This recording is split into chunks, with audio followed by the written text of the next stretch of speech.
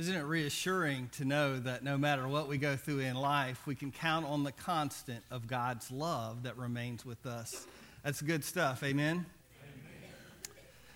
Well, I want to invite you to take your Bible and turn to the book of Ezekiel, chapter 4.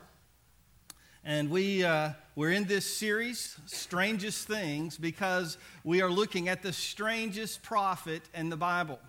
And we've been through the first 3 chapters, kind of seeing how God appeared to him in this vision to Ezekiel, and God gives him this very unusual ministry. And he pretty much tells Ezekiel, I'm going to give you a ministry to a stubborn and hard-hearted people, and they're not really going to listen, but you're going to preach it anyway, and I'm going to make you stubborn just like them, so that all their threats and all their ignoring you and all their mocking you, that it won't really matter. And this is your ministry to them. And so Ezekiel is not thrilled about that ministry, but yet he embraces it, and he begins to carry out this ministry. And not only is it a difficult ministry, but it is a weird ministry. I mean, we started off with this almost bizarre vision, but beyond just the visions of God that he gets, the things that God is going to ask him to do are not ordinary things, because ordinary things wouldn't be heard. In fact, God has sent prophet after prophet after prophet over the years to say, wake up, my people. I don't want you to end up with the devastation and destruction that's going to come. And yet they were snoozing through all of this. They weren't listening. Or if they listened, they said yes with their lips, but their hearts remained hard. And so basically God is taking it to level 10 or 11. He's turning it all the way up. He's saying, this is going to get your attention. If nothing else will, I'm going to put it out here. And so God does a lot of strange and weird things through Ezekiel, and we're going to see some more of that.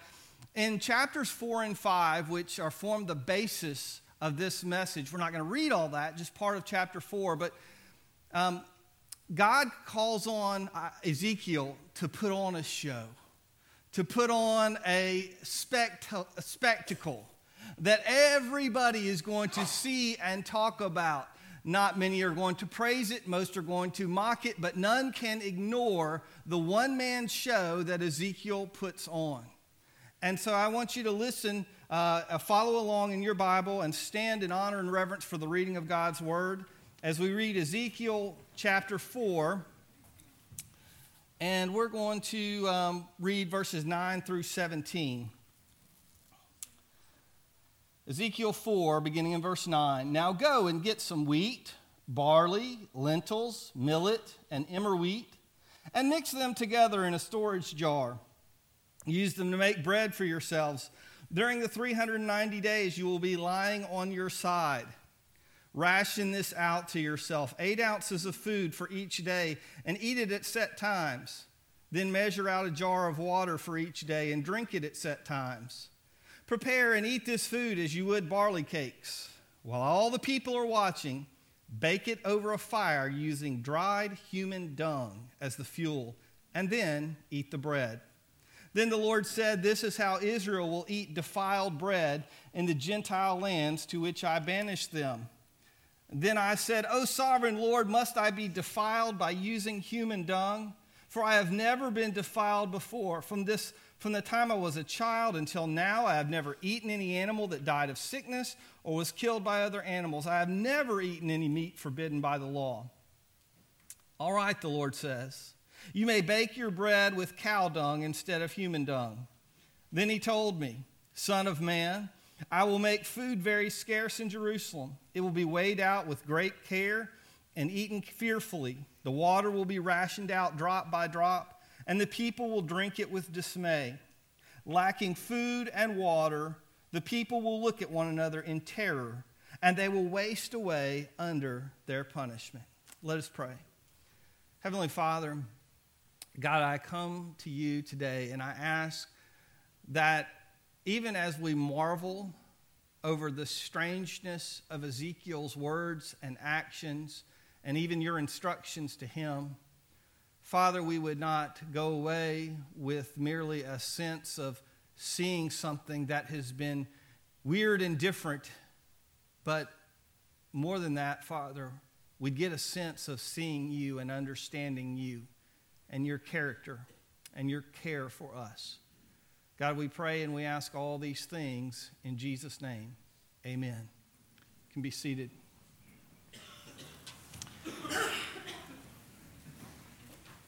I am sure that if you raise all boys or all girls, you can have a wonderful experience with either.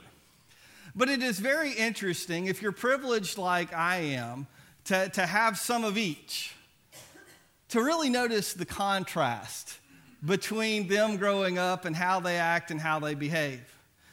In particular, especially as they are younger, little girls, whether they're playing with one another or by themselves, they just have this, here, have a cup of tea, and let's change the doll's diaper, and all this. And on the other hand, little boys, it's like they got the action figures out, right?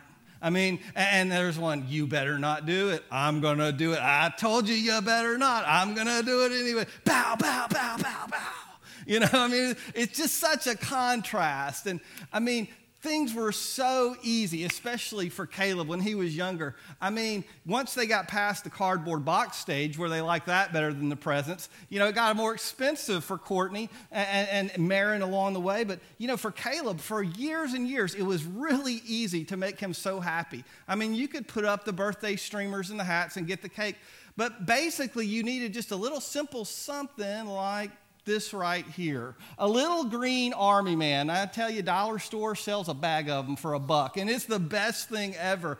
Every so often, just to see a smile on his face, I would just go and buy a bag of those, and he'd be so excited, and they'd be stored in a shoebox under his bed, and he would have all these wars, and it was a mix of army men and Happy Meal toys and things he actually bought, and they were all fighting it out, Lego men, all kind of guys in there in that battle. And by the way, this little guy, he sits on my desk here at the office, and I got him from Julie Vi. One Sunday, she gave us these from Children's Church as a reminder to pray for David and for our troops. And so this sits on my desk, and every time I look at it, that's what I do. But that's just something that boys tend to do, right? We play. And God's first instruction to Ezekiel, the first part of this 3-act show, was playing soldiers. God tells him in the first few verses, before the verses we read, he says, I want you to make a model of the city. And the scholars say that it was probably about twice the size of a regular 8.5 by 11 size piece of paper. And you make this little model of the city of Jerusalem. And then you're going to start setting up a model for battle. You're going to make ramps as they're trying to get up. You're going to make siege engines. You're going to put soldiers all around. And he made this detailed play with soldiers and says, this is exactly what's going to happen to Jerusalem. And by the way, if that wasn't, good enough for the people to notice Ezekiel, that there he's out in the middle of the town square setting up this little war scene, he says, by the way, you're going to sit on your side for 390 days. And you're going to lay on your side, and you're going to just watch what happens. And every day you're not going to be able to move. You're just going to sit there, and you're going to stare at that.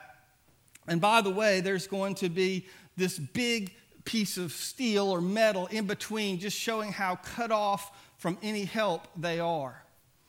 And so this first act was showing that God was going to bring destruction to Jerusalem, that they needed to repent, that they needed to turn back, that they were going to be besieged by this army. And so that was kind of a real visual aid there. Well, the next thing gets even more interesting. It's kind of the part we read. In this second act, I call it Recipe for Disaster. And God starts listing off a few things, get some millet and some wheat and some, in your first reading it, you're like, well, this is a vegan recipe here, right? Ezekiel's going vegan, okay? And he puts all these grains and wheats together, and you're thinking, this is really, I'm sure, super healthy, but it's going to taste really bad. but we don't know yet how bad it's going to taste until God says, oh, and by the way, when you get all this stuff together and you're going to mix it, and by the way, all those different wheats, it represents that there's so much scarcity that there's not even enough of one kind to make a loaf of bread. You got to just scrounge and scramble and do whatever you can to put it all together. And then you actually have something you can make a loaf of bread. But God says, oh yeah, and by the way, once you get all that together and once you're going to bake it, you're not going to use a little kindling for your fire. You're not going to chop down a pine tree. I want you to take human excrement and let it dry up into chips, and you're going to burn that, and that's the fire that you're going to cook your bread over. And Ezekiel flips out at this point. No way, God. But here's the interesting thing.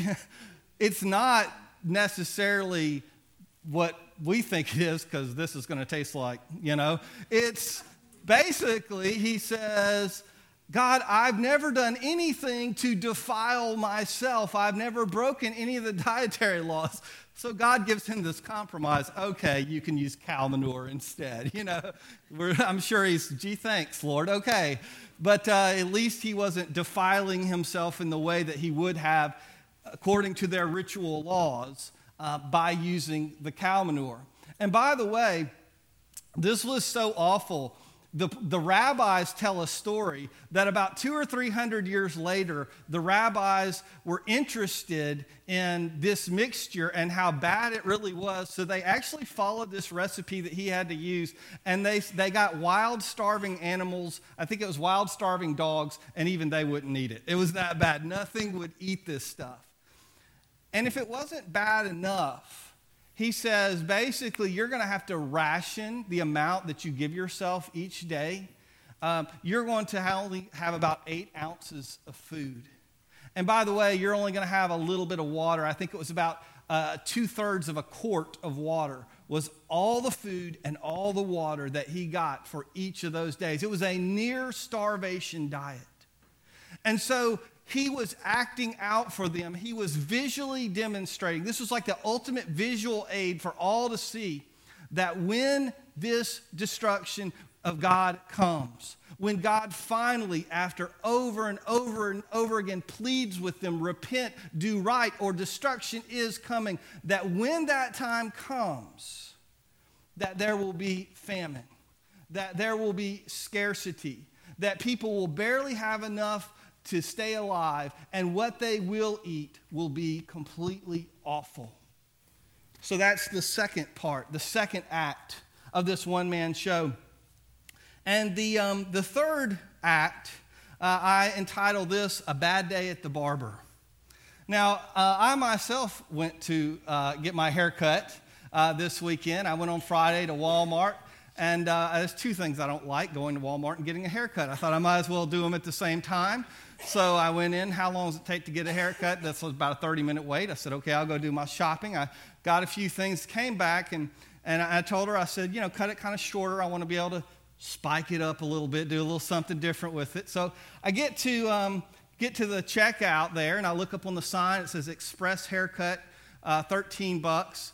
And then she charges me, she says 17 something. And I said, well, that says shampoo and haircut is 17 something. And she said, oh, that's express cut. That's just a buzz cut. That's all that. I'm like, I was having a hard time keeping a straight face because I said, do you see what you just did here? I thought I should have got that $13 rate. But, I went with it. But my day at the barber was not nearly as bad as what Ezekiel had. Because God tells Ezekiel something real interesting. First, he says, I want you to go and I want you to shave out in the middle of everybody where they all can see you. I want you to shave off all of your hair off of your head and all of your hair off of your beard. Now, first of all, that would be rather strange and out there, but especially Middle Eastern men, they prided themselves on their beard. Even if this stuff went, that was okay, but this was very important. But he said, I want you to shave all of it in full sight of everybody. But God didn't say go out and get a little razor to do that, or even a Crocodile Dundee knife. God says, I want you to go out and get a sword. And I want you to take this sword, and out in the middle of the crowd with everyone watching, people are like, come on, Ezekiel, that's overkill, right? I mean, just a little overkill. But there he is going with a sword, shaving his hair and shaving his beard. And when he does this, God gives some very specific instructions for all the hair. He is to take all of this hair, and he puts it all together kind of on a scale. You know, some of you who are real Weight Watchers, dieters, or whatever, you might have one of those kitchen scales. Well, he has to measure it all out and get it in exactly 3 little piles. And the 3 little piles of hair, first of all, he takes one pile of hair, and we go back to the first scene. Remember when he set up this whole mock scene of Jerusalem? Well, the first third of his hair, he takes it and he throws it inside the city, and he burns it up and lights all that hair on fire. And he said, well, that's all the people that are going to die inside the city waiting for this siege to come. And then the second third of hair, God says, take it and scatter it all on the outsides around the city. And that sword that you use to do your shaving with, go around and start chopping it. So here's Ezekiel. He's thrown the hair around, and here he is chopping like a madman around this little model of war, chopping at the hair that's already been cut off. And that is to demonstrate that there are more people, another third, are going to die in battle outside the city. And then he says, take that other third that's left, most of it, because we're going to hear about a little tiny bit that you hold on to. He says, take that other third that you've left and take it and throw it up in the wind and let the wind blow it and scatter it all over the place. I'm sure the people passing by right there were like, come on, Ezekiel. I didn't want a taste of your hair today. That was not what I wanted. But all this scatters over this marketplace where he is preaching. And he says that is God's sign that God is going to spread the people out. There is going to be an exile, and his people will be dispersed far away from that holy land that was their possession, that should have been their possession forever, and yet they were going to be scattered away from it because of their sin. And he said, now, one little tiny pinch off of one of those thirds, he said, I want you to keep that and kind of put it in a little fold in your garment, kind of like a pocket. And that represented the few exiles that were really going to be saved and have a good life and things were going to go right. But even out of that little bit of hair, he said, take a little bit of that and throw it in the fire, because that represents that some of those exiles, even they're not going to really be saved and taken care of. God tells him afterward, he said, things are going to get so bad that there is going to be death by disease, there's going to be death by fire, there's going to be death by famine, there's going to be death on the wayside as people trying to escape, that all of this comfortable life that they've had, and they've kept on sinning and doing whatever they wanted, they've followed after other gods, they've followed after prosperity, they've oppressed the poor, they have withheld from God what they were supposed to. They've done all of these sinful things in God's eyes. And all of this is coming back on them at this time. It's going to be so bad in the last part of this verse, the last part of chapter 5, there's actually cannibalism that takes place in the city of Jerusalem. That is how awful the situation gets. Now, once again, what do we get out of this? Other than it being interesting, hopefully you have some mental pictures now of some things that you will not forget. But don't forget the point of all this. It was not spectacle for the sake of spectacle. These great big symbols, these visual aids, this big show he put on was all for a point. And that point was God has not forgotten. God has not left you alone. God is persevering with you. You see, the idea is God's with us, and he cares about us, and he warns us, don't go down this path. Walk on the paths of life. Do the right things so that you will be blessed and so that your life will be fulfilled in service to me. It's not a selfish type of fulfillment, but it's a fulfillment of doing what God has called us to do. But when we get off that track, God is going to warn us. God is going to be with us. And you know what? Like one of the 19th century preachers in England said, God is the hound of heaven. And by talking about him as a hound, they were talking about a bloodhound. That is, God is on our trail. God does not give up. He is not shaken loose. He continues to pursue us. He continues to send messages to us. Now, like the people of Israel in that time, we can get hardened. We've heard this before, we've heard this before, we've heard this before. And every time we hear it and we don't repent from this sin, and it might be a sin of action or a sin of inaction. It might be a sin of the tongue. It might be a sin of the mind. But whatever our sin is, as we hold on to and cherish that sin, we begin to get more deaf to the voice of God. We begin to get more distant and more disconnected from Him. And so God has to get louder with us to break through to us. And God will do almost anything to get through to you. Unfortunately, that often means that because of our stubbornness, some really bad things have to happen at some points in our life. Am I saying every bad thing in your life is because of God's judgment? No, absolutely not. We live in a sinful and broken world, and bad things do just happen. But the Bible also teaches that all things work together for the good of those who love Him. Not that all things are good, but that all things that happen, both good and bad, God will use them in our life to bring us closer to Him. He perseveres with His message. The Bible says that all around us, we are receiving messages to draw Him. The heavens declare the glory of God. God's Spirit speaks to our spirit. His angels are at work. People and circumstances around us, all of these things God uses to speak to us, to reach out to us, to bring us back to Him. And if we listen to His words, and if we heed them and obey them, then we are blessed. And even if we go through tough times, we go through them with God by our side and on our side, and we go through them with His blessing and with His hand.